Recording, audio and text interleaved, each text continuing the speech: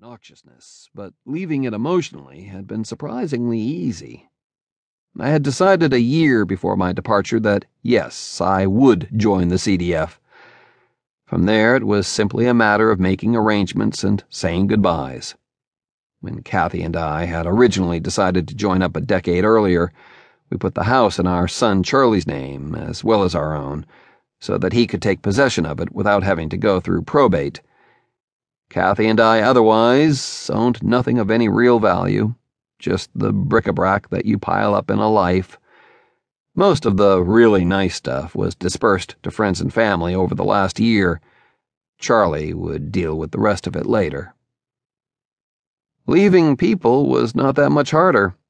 People reacted to the news with varying levels of surprise and sadness, since everyone knows that once you join the Colonial Defense Force, you don't come back. But it's not entirely like dying. They know that somewhere out there you're still alive. Heck, maybe after a while they might even come and join you. It's a little what I imagine people felt hundreds of years ago when someone they knew hitched up a wagon and headed west. They cried, they missed them, they got back to what they were doing. Anyway, I told people a whole year before I left that I was going. That's a lot of time to say what you have to say, to settle matters and to make your peace with someone. Over the course of the year, I had had a few sit-downs with old friends and family and did a final poking of old wounds and ashes. In nearly every case, it ended well. A couple of times I asked forgiveness for things I didn't particularly feel sorry about, and in one case I found myself in bed with someone who otherwise I'd rather I hadn't. But you do what you have to do to give people closure. It makes them feel better, and it doesn't cost you much to do it. I'd rather apologize for something I didn't really care about and leave someone here on Earth wishing me well than to be stubborn and have that someone hoping that some alien would slurp out my brains. Call it karmic insurance. Charlie had been my major concern. Like many fathers and sons, we'd had our go-rounds.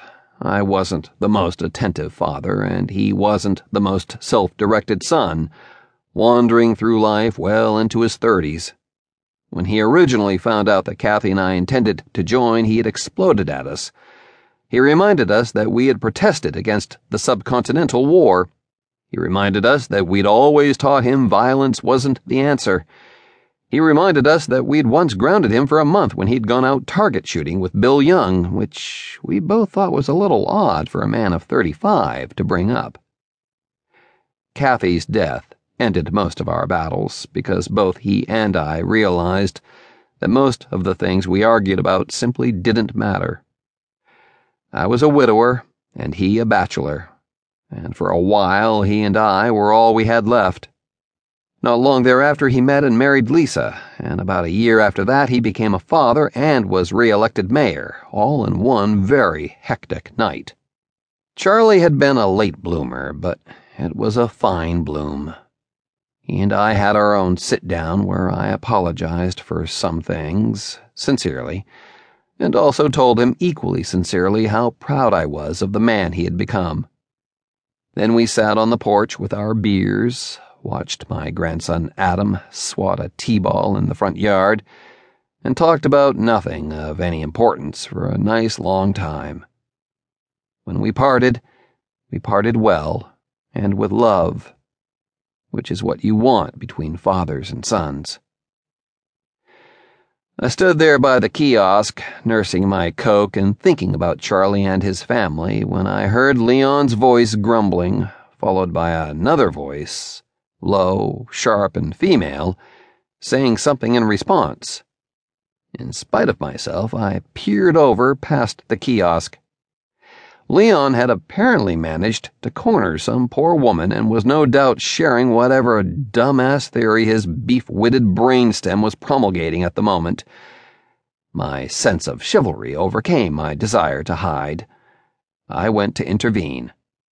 "All I'm saying," Leon was saying, "is that it's not exactly fair that you and I and every American has to wait until we're older than shit to get our chance to go, while all those little Hindis get carted off to brand new worlds."